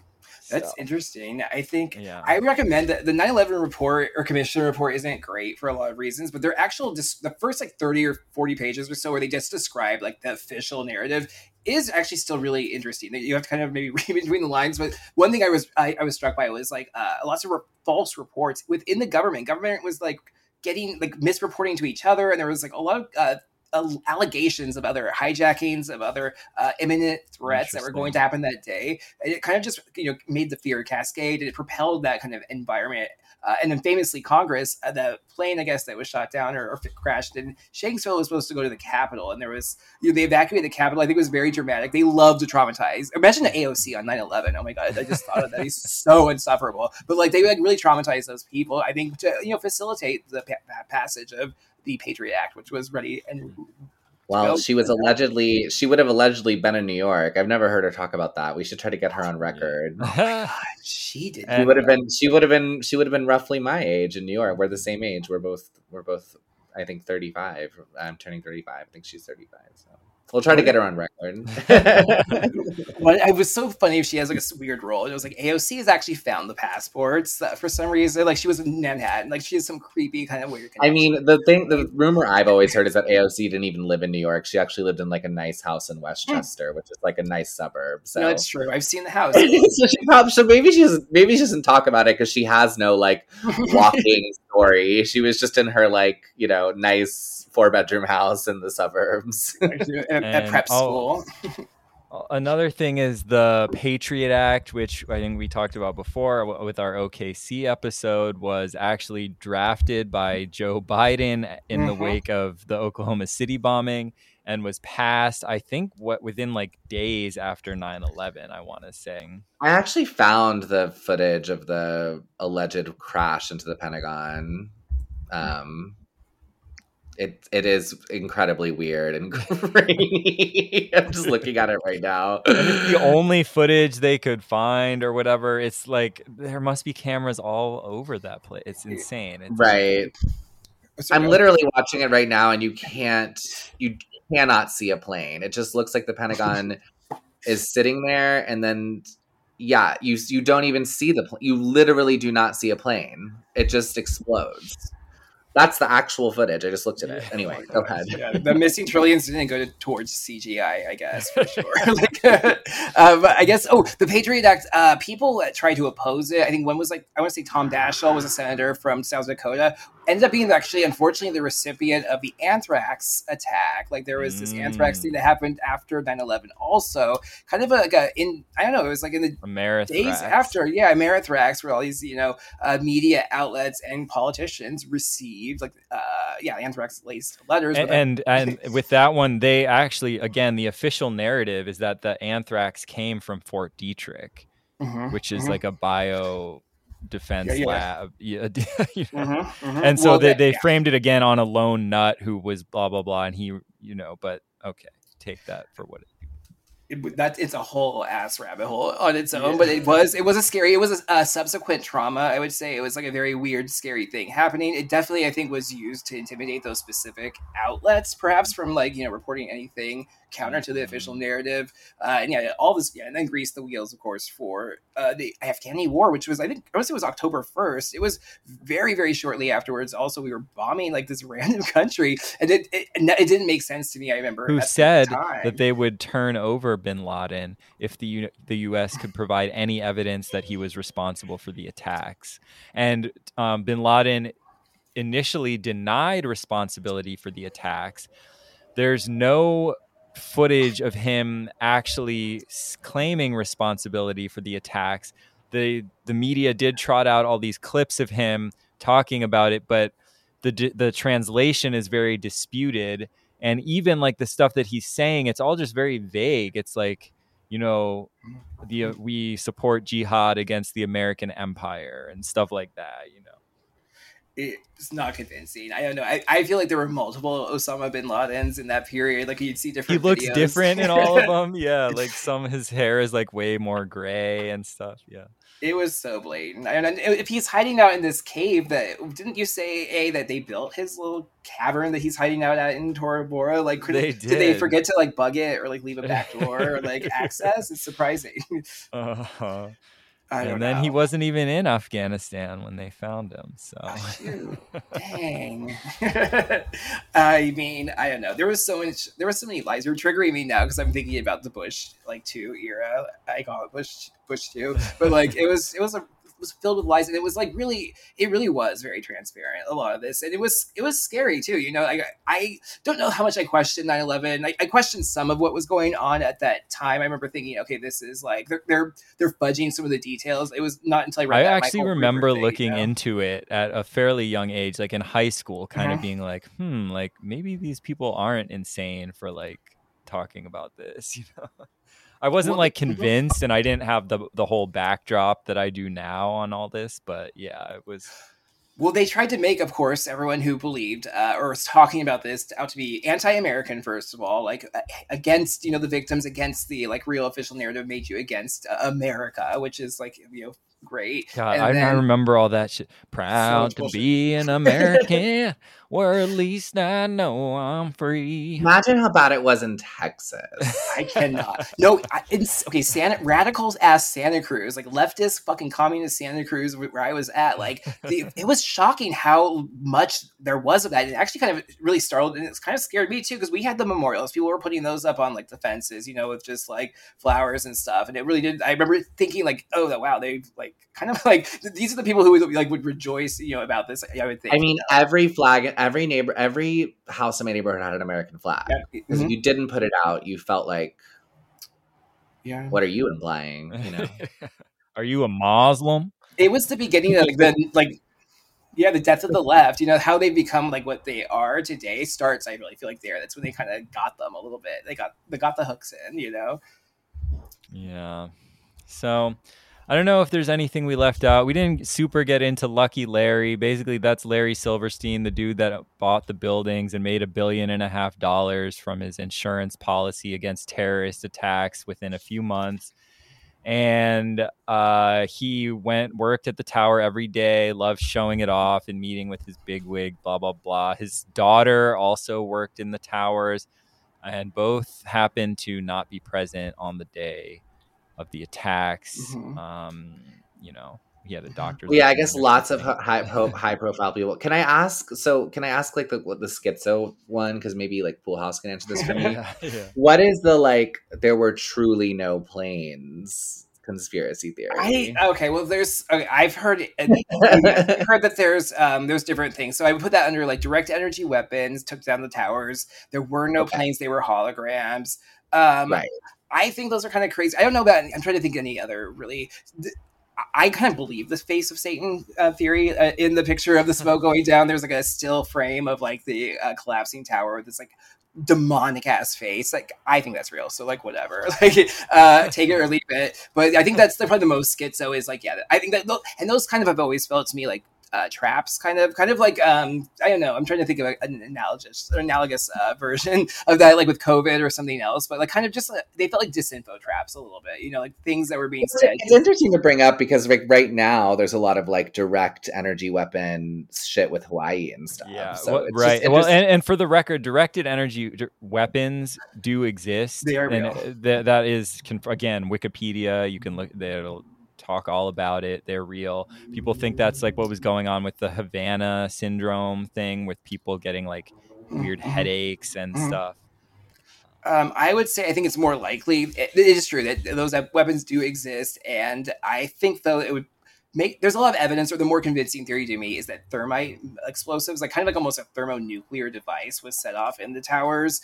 That kind of goes back to like this idea of like renovations or some kind of like projects being done, and eyewitnesses saying a lot of like people coming into the towers late at night, and then the weeks leading up to 9/11, and then you have like the disposal of all the wreckage. They like got rid of Ground Zero wreckage so fast and shipped it out of there. And one theory for why they did that would be because of the radioactive traces. And I think there is some lab that studied some piece of it and did find thermite traces or whatever. So there is some evidence to this, and it's of course hard to prove or disprove anything like now. And there's also related to that is that Kroll, I forget what it's called, Kroll Inc. or Kroll and Associates. That's right. Who's Jules Kroll, the father of Nick Kroll, the like sus comedian, whatever. Runs this shady, basically kind of deep state affiliated private security agency that was responsible for security in the World Trade Centers. One of the most schizo things I've ever read is like an 11,000 like word essay from this woman who was a stand-up comedian who claims she's basically gang stalked by Nick Kroll and like bullied and tormented because she went up against him for some reason. It was very convincing, to be honest, but like he is sus. That agency is very sus. They're involved. I can't think of it. He's so sus. He made the most like pedophilic like show I've ever heard of in my I've ever seen in my life. Big Mouth is like disgusting and should be taken off TV. It's like children having sex and it's gross. He's weird. Inappropriate. I've not seen it, but yeah, they turn up in other operations, I guess. I don't know, the whole everybody involved. And then the Cantor Fitzgerald thing, there's this whole firm there where they lost the plane hit their office, and I don't know a lot, but I think one of the owners was not present, but there a lot of people died there. It's very sad, and I don't know. There's I think there's lines of investigation into like the types of things that they were working on and who their clients were and what happened. What happened. Well, I do think it's weird because I remember even as a child finding it super strange that not even 3,000 people had died, because I was just thinking about like those huge buildings that densely populated. You know what I mean? Like it does seem like a shockingly low. And I even remember that day, I'm sure I'll never find this footage, but like I remember that day them saying stuff like it could be as high as like 20,000. Like I remember like pundits like saying like, we'll have no idea. And then like the number ended up being, relatively speaking, incredibly small. And it's like, it is weird. I mean, I guess it is 8, but it's not that early, really. I mean, like 8:45 in the morning. I mean, a lot of people are at work by then, I mean, that area of Manhattan is extremely packed by 8:45 in the morning. So I don't know. But when you subtract out all the Jews, is it that crowded? Because I don't think any of them were there for some reason. I'm told. Jewish, but I have wondered, because that's the anti-Semitism, which is, I've been making the joke, anti-Semitism so hot right now. I have wondered the amount of all those firms had are Jewish firms, and I wondered the amount of Jewish people who died on 9/11 versus, was there did they and then also there's other funny ones besides. Well, what were you going to say about the Jews first? I'll just quickly say there were reports at one point early on that there was some kind of messaging service that was like an Israeli instant message, kind of like AIM or something, that sent out a message before 9/11. They're not verified, but that's kind of the source of, I think, this report of or this idea that no Jews went to work that day. I will say every person that didn't go to work did happen to be Jewish, but it was a coincidence. I'm just kidding. I don't think that's true. But there's a lot of such things. I mean, it's at center of finance. I don't personally have like a Jew-centric view of, I guess, 9/11. It's kind of not irrelevant because one of the Middle East, conspiracy things is that like Mossad did it, and it was an Yeah, Israeli Mossad did it thing. is definitely one. But Well, I don't mean, personally subscribe to that. It actually, I would argue that anti-Semitism, it's kind of like it's kind of a hard. I mean, it's kind of a hard one to shoehorn into 9/11, specifically because it's the most, probably the most Jewish area of America, possibly the world, is Lower Manhattan. So I'm just kind of, it's interesting that if they wanted to, if Jews were doing it, why would they pick like the, Tel Aviv Part 2, Tel Aviv the sequel? And many Jews died on 9/11. I've been to the memorial. It's true. Like, I will say, like, of course, many Jews died on 9/11. I will say where it does get difficult, because even on a geopolitical, like, non-conspiracy basis, if you're talking about 9/11, you're also talking about Middle East policy, which, of course, implicates Israel. So if you can't ever talk about Israel in any kind of negative or critical way without being anti-Semitic, then there is a huge anti-Semitism. Well, and that's what I was going to say. It, that, like, similar to what you were talking about with directed energy weapons being kind of a disinformation thing, I view that, like, the disinformation ops will always frame the conspiracy narrative in like the most anti-Semitic terms to therefore make it off limits to discussion, right? So to me, that's kind of where that framing of it is coming from, is like saying the Jews did it to make conspiracy theorists anti-Semitic. You see it on BitChute all the time. If you look at the comments on the conspiracy videos, they're all really anti-Semitic, and it's like sometimes videos that don't even talk about anything remotely related to that. And it's just the way that the agencies and they smear these videos by posting those comments to discredit them. Yeah, and that's so our friends on the conspiracy left aren't going to like this conversation. Oh, I forgot about them. There's also one last thing I want to mention is the famous Donald Trump conspiracy theory that the Muslims were all dancing in the streets in New Jersey. Okay. I think it's worth mentioning that because it's just funny. Because northern New Jersey is lots of Muslims. Okay, this is the thing, though. This is the thing. CNN did air footage. Okay, this is a true story, and it's hard for me to find this now. But okay, that day, CNN aired footage, or one of the networks aired footage of rejoicing Middle Easterners. It was footage unrelated. It was unrelated to 9/11. It was from some previous recording, and it was put out there, and it was. I don't know. It was talked about at the time. It was documented that this was a big snafu, that this footage ended up on the air. People thought that they saw this. So I have always given Trump credit for that, because I think I could see where he could have gotten mixed up, because I think that this happened. I think they showed this, and it was admitted to be a mistake later. And, it wasn't the biggest story in the world at the time. So I think, it's harder to find the evidence now, but that's my anecdotal evidence. I would do an affidavit. I'm shoehorning like a few just like all these final thoughts I wanted to make, but I was in college, I guess, when Osama bin Laden allegedly, whoever they killed him.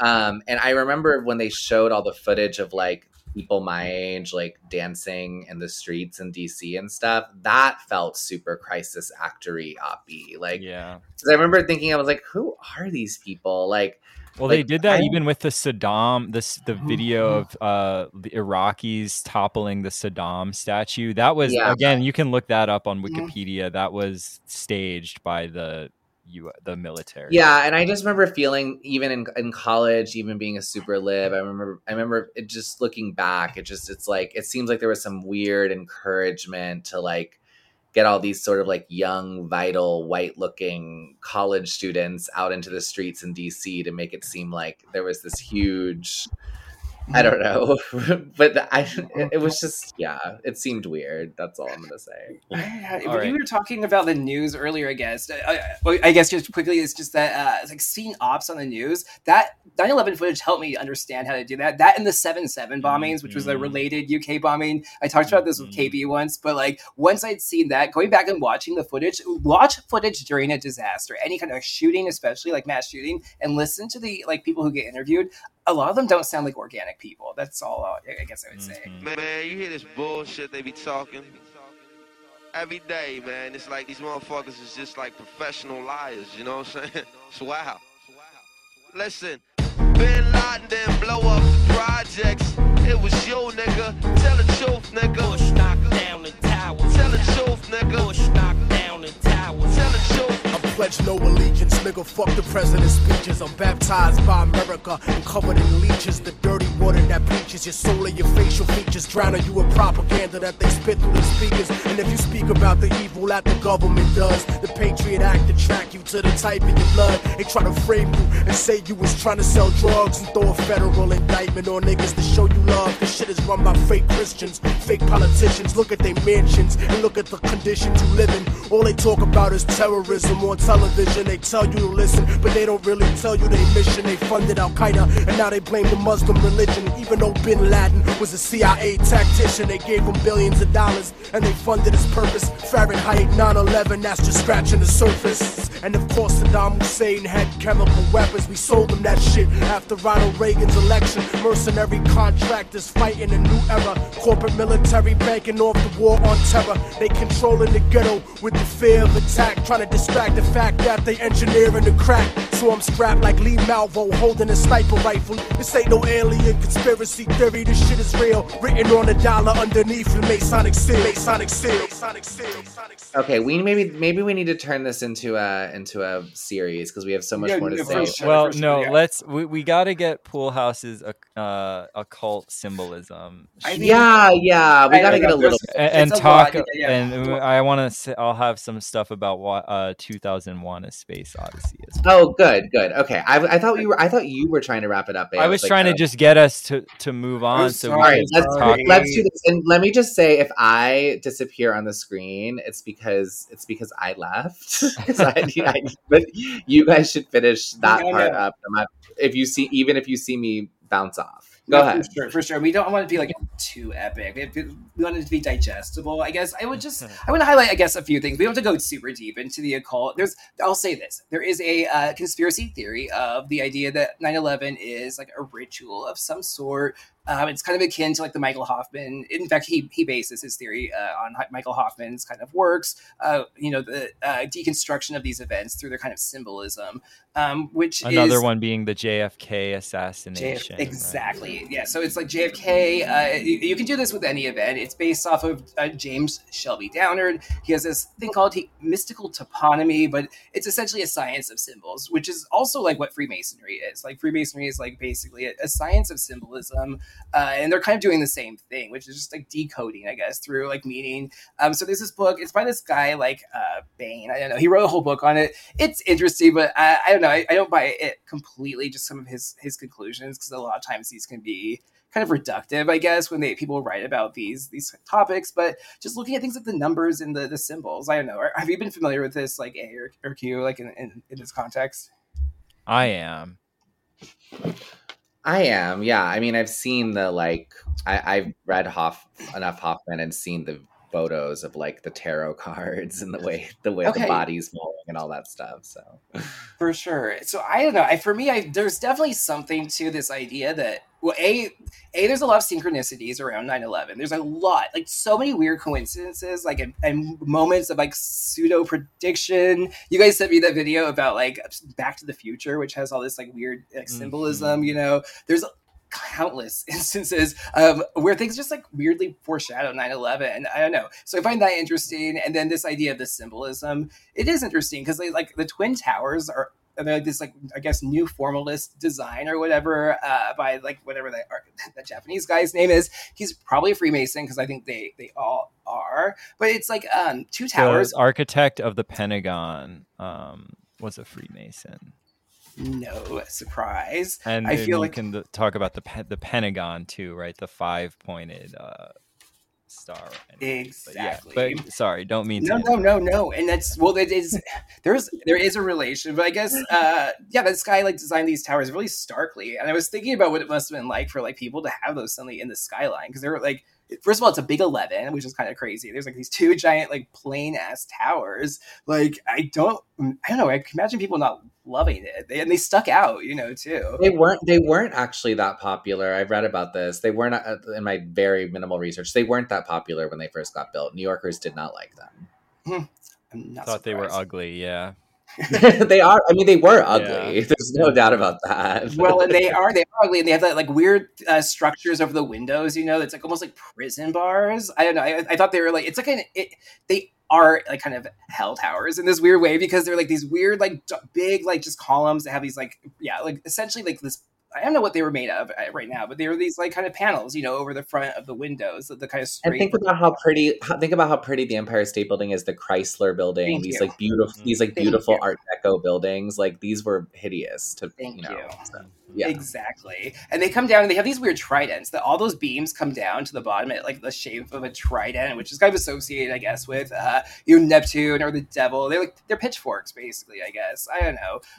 And so I guess I was looking into like the symbolism of these towers, and they go back to like there is this kind of concept in Freemasonry of like the two towers or whatever, two pillars of the Temple of Solomon. What do they call it? It's like Joachim and Boaz. They named the towers of Solomon because they're like obsessed with like the Temple of Solomon and its destruction or whatever. Oh, it's destruction, by the way. Yeah. So they're obsessed with these two towers that got destroyed, and they represent kind of like the gateway to like their temple or whatever. And also to like the altar. They put like two pillars on either side of their altar. So there's kind of this like subliminal symbolism, I guess, in the idea of two towers. And it comes up, I feel like, a lot in history.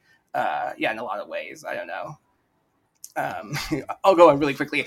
Where it comes up a lot, where I really think this is relevant, is like predictive programming is not the right word for it, almost, because there's this idea of like things foreshadowing it, and people think these clues or these like stories maybe come from like a plant where someone writes out a script and tells people to put them places. But I feel like it's almost more like a weird coincidence or a weird synchro mystical thing that's happening, where all these like things kind of line up over space and time. And it goes all the way back to like the Bible is kind of the first instance of like a significant tower story. There's a story in the Bible of the Tower of Babel, right, where it's kind of like destroyed. I don't know. And that's in Genesis book 11, chapter 11, verses 1-9, which I also found kind of significant. I don't know. I don't know if I should go on. I will just say this. So there's like this kind of subliminal notion. Go on. It's a foundational myth, right? So it's a foundational idea. It's significant. It's actually a really short story. I was surprised. Like I read it. It was like, I thought there'd be more to this. And it's basically these people come together to build a tower for a one world. They're like, we need to build this thing because we're all one people. And then God smites them. It's not really clear why. It seems like they're doing a good thing. And it says he scatters them across the earth and names it Babel, like after the fact. And Babel, he makes them speak all different languages. Exactly. That's how they claim languages happened. Exactly.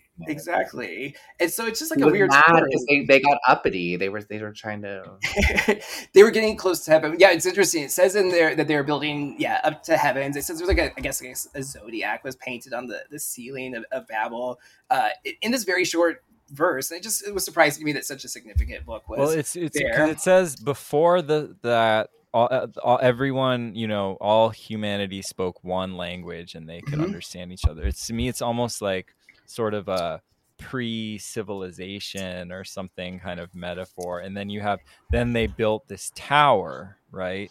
Mm-hmm. And then as a result of that, it's sort of like a embracing of technology or something like that, right? Like they had advanced to the point where they could build this tower, and then as a result of that they're shattered and sort of condemned to not being able to understand one another. And it confused me at first until I guess I realized like the tower is like a connection to the heavens. Like they're actually trying to technology is right, but it's like to become gods, I guess, essentially, because the tower is like essentially a symbol of like a connection from the world to the heavens, essentially. And like the obelisks in ancient Egypt are like essentially like the prototype for this kind of like concept of a tower, and they represent like the pharaoh's grave, but they symbolize like his connection to like the god or whatever, and his like and that equilibrium kind of between the heavens and the earth. So it's like really foundational, like just simple. I thought it was interesting. I thought it's interesting that the Freemasons have a whole like mystical view. They view these two towers as kind of like the the gates to like secret knowledge, sort of, or to their inner sanctum. And then it comes up, well, yeah, and the tarot card depicts like this, like, you know, towering inferno. So it's a weird image recycled through history. And then the year that the like World Trade Centers were built, actually it's a year after, the movie Towering Inferno comes out. It's based on two books that were released right before, in 1973 and 1974. And it's just like interesting to me that this like idea of a burning tower building comes out like right as this World Trade Center is, you know, opened. It's a coincidence, you know, but it's like still ties to this like kind of fundamental symbolism of like a destroyed world tower. I don't know. Yeah, no, it's super interesting. And so one thing that yeah, like the Michael Hoffman book, Secret Societies and Psychological Warfare. It's pretty much about kind of like the symbolic meaning of these different Freemason or like various sort of occult secret societies belief system. And it was written in 1995, but it was about sort of the it really emphasized the year 2001 and the symbolic meaning behind that, as well as other sort of relevant things like the what it represented, what like a change in the millennium, right, and sort of like a Yes. new initiating a new era, and that it was actually 2001 is actually the first year of the new millennium, not 2000. And he put a lot of significance on that, and that also two becoming one, right, like this that idea. And so like these what was formerly two towers is now like one giant building. And yeah, just super interesting to me that this came out before 2001, and kind of emphasizes that. So, and that in fact this would be a significant year for Freemasons sort of doing something to symbolically usher in a new a new Exactly. Yeah. era. No, for sure. And also on the cover of that book is what looks pretty much exactly like the monolith from the Kubrick film 2001 A Space Odyssey. And so yeah, I had some thoughts as I was watching. I watched it for the first time like last weekend, and yeah, it was just interesting, like a lot of occult kind of symbolism in there. And again, with the focus on the year 2001. Well, and then the entire, I guess, ritual complex, as one author calls it, down by World Trade Center, is right across Church Street. There's the Millennium Hotel, which is a Hilton hotel. It's shaped like the monolith. If you look at it, it's meant to look like the monolith. It was opened in the 80s. It was interesting. It was opened and they spelled it Millennium Hotel originally with one N, so MILL, like whatever, just one N. And I thought that was interesting because I was like, why would they do that? They said to make it stand out. And I thought, did it mean like to emphasize the L's in like, because they look like the Twin Towers? And I was like, oh wow, the Twin Towers are like the L's in Millennium, which is like a schizo thought. But there is a lot of like alignment of these like just symbols, these kind of like images pop up. Even the World Trade Center, yeah, kind of looks like a split monolith in a right way, that's what I mean, to me the monolith definitely resembles the Twin Towers. I mean, absolutely, just this black kind of elongated rectangle, you know. So can I tell you this really quick? In the center of those towers, there's like a place like Tobin Plaza was like where they had like a little park or whatever. There was an artwork called Cloud Fortress that was two pyramids, the Giza pyramids. They're just side by side. There's like another object called the Sphere, which actually survived the World Trade Center disaster. And it's like right behind it, and it's like a big weird kind of globe, and it's like a rising star or planet object behind the two pyramids. Those two now are gone, and that where that is now is the Oculus, which is like named for like an oculus. Obviously, the idea of an oculus too, it means eye, I guess, you know, in Latin or whatever. But it's in the temples. They're in, I think actually in Jewish temples they do exist as well. But I think they go back to like old ancient kind of like mystery religion temples, putting that kind of hole in the sky to kind of have this kind of shaft of light, and that shaft of light is kind of synonymous in kind of, I guess, the Egyptian religions and mystery traditions. It's like the obelisk. Like the obelisk is that beam of light that's coming down from there. So I don't know. It was just interesting to me that the oculus is kind of like the eye on the pyramid in a sense. It kind of replaced those two pyramids; they became one, which was the new weird oculus structure that looks like a big eye. Interesting. I don't know. Interesting. Maybe schizo. There. Wait. Can I tell you this? Tell me if this is weird. There was a piece of art there called bent propeller. I have never seen this object, but it was a big bent propeller, which I associate with a plane at first. It's from a ship, I guess, but it was there since 1970, and I just thought a piece of wreckage, like a vessel, was like on display. Yeah. I just think it's interesting. There was also a piece there called Skygate, which I thought was kind of ugly. It was inside, but it was like all the art that was kind of destroyed. And the reason I mentioned the art is the idea of ritual and symbolism in like Freemasonry and things like that. These art objects are essentially like artifacts of a ritual. I mean, they're deeply connected to like the tradition of like these mystery religions. Art is an expression of belief and faith in a lot of ways. Interesting. Yeah. But yeah. And then I don't know. I mean, I thought it was super interesting just thinking about this as watching 2001 and like how the monolith well, first of all, it's clearly like an alien. It's kind of basically what they're doing is accounting for like human evolution and increase basically at these certain pivot points, involve crucial pivot points in history, based on like embracing advanced technology sort of. And it's introduced by the appearance at different points of this monolith, which is supposed to be like an alien kind of intervention. Artifact. It's not necessarily a being but it's an artifact perhaps that kind of initiates these changes. And it just reminded me of even just what you were saying about the Tower of Babel and this sort of symbolism there.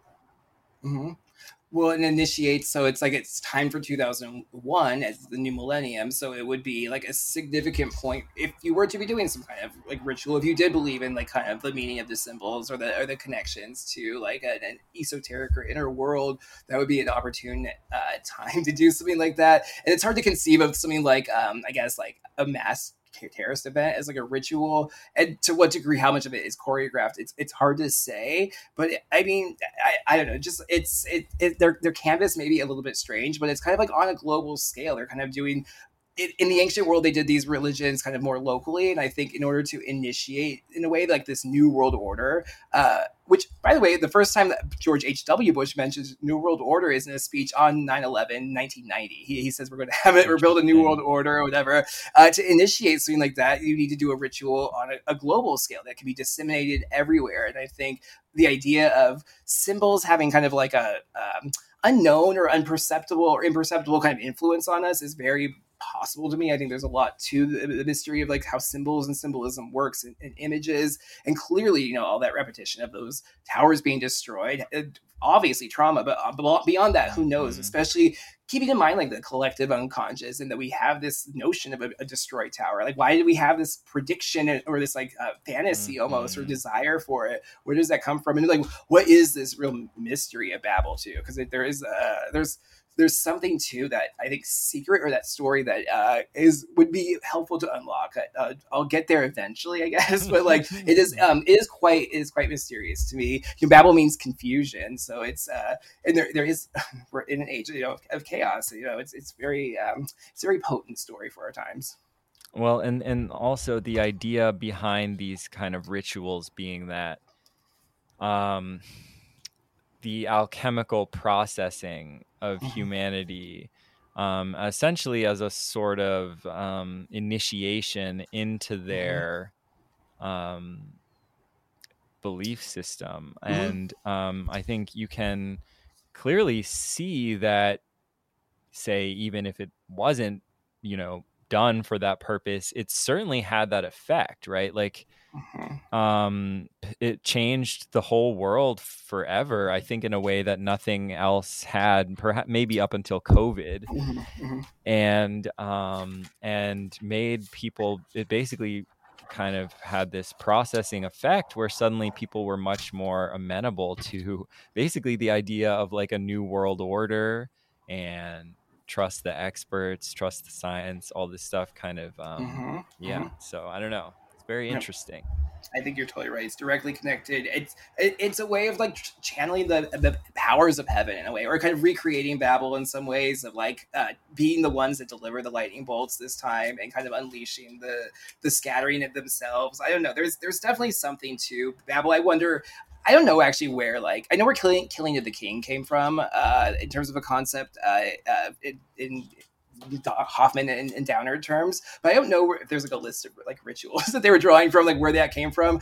There's got to be something around, Babel, just because it is depicted on the tarot, and the tarot is associated with like secret traditions and whatnot.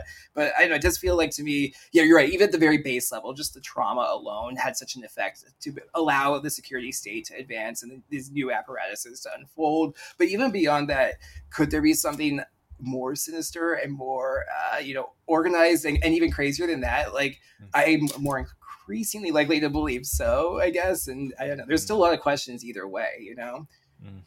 I mean, the symbolism is just, it's very interesting, and I don't know. There is. And then just the coincidences, like the music that comes out. I have a whole list of like all the weird things. Just the day that 9/11 happened was like the release day. So like there's a or on or around 9/11, I should say, because like a band called Dream Theater, you might be familiar with them. I think they're like a prog rock group. They released Scenes from New York. Yeah. Okay. So System of a Down is a whole ass trip. Like, that's a whole thing to dissect. But there, songs on that album with like Aerials, Toxicity. The lyrics really kind of paint a jet pilot. The lyrics paint an image of 9/11. The Dream Theater album is called Scenes from New York. Live. They had some album, I think, called that. Wow. It's the live one. And the picture, the original cover has the skyline on fire with the World Trade Center in the middle. They had to replace it, which is just, it's kind of wild. And there's a few other instances of the band Explosions in the Sky. They're like an indie rock group.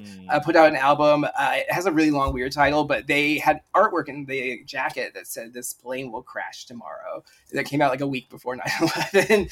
And there's a group called I Am World Trade Center released an album. They were like an indie rock group. They came out in the summer before with a song called September, which I thought is interesting. Just like these coincidences. And I don't think that there's an intentional, conspiracy behind that. I think it's more of a subconscious, like uncovering of sorts, like a scattering of the information, like kind of almost backwards in time from 9/11. Like, people really dialed into this, like, moment that was going to happen. But I do think there's something unexplainable about it. There's all kinds of clips of media you can see, like cartoon shows and movies of planes flying into the Twin Towers, and it's ads for the World Trade Center. There's one that's like the closest you'll ever get to heaven. It's just like really like just has a dark connotation. But I've seen images of people like falling out of the World Trade Center, like picture of a man like jumping that is not from that day. It's actually like an copy for an ad, or an image for an ad. So yeah, there's many. The list is way too long to list, but there's like so many just weird little like coincidences and synchronicities that aren't really explainable through a legitimate conspiracy. It's almost more like an unconscious conspiracy. No, I don't know what to make of all that either. Really, it's just interesting. It's fascinating. But seems like we went too far for Q and he dipped out. But I feel like we lost Q. Maybe he went to go investigate more. It's He's back at the beams. Went to finish the job. Actually, he should go find out where those beams are coming from, because I'm gonna go look it up now. I'm like, what the hell? What if they come from the sky? That's what I was thinking. Like, what if the like World Trade Center lights are like Elon satellites or something? SpaceX. Oh my god! It's like a trial run for Blue Beam. Fuck, shit, damn it. Here, I'll leave you on this one.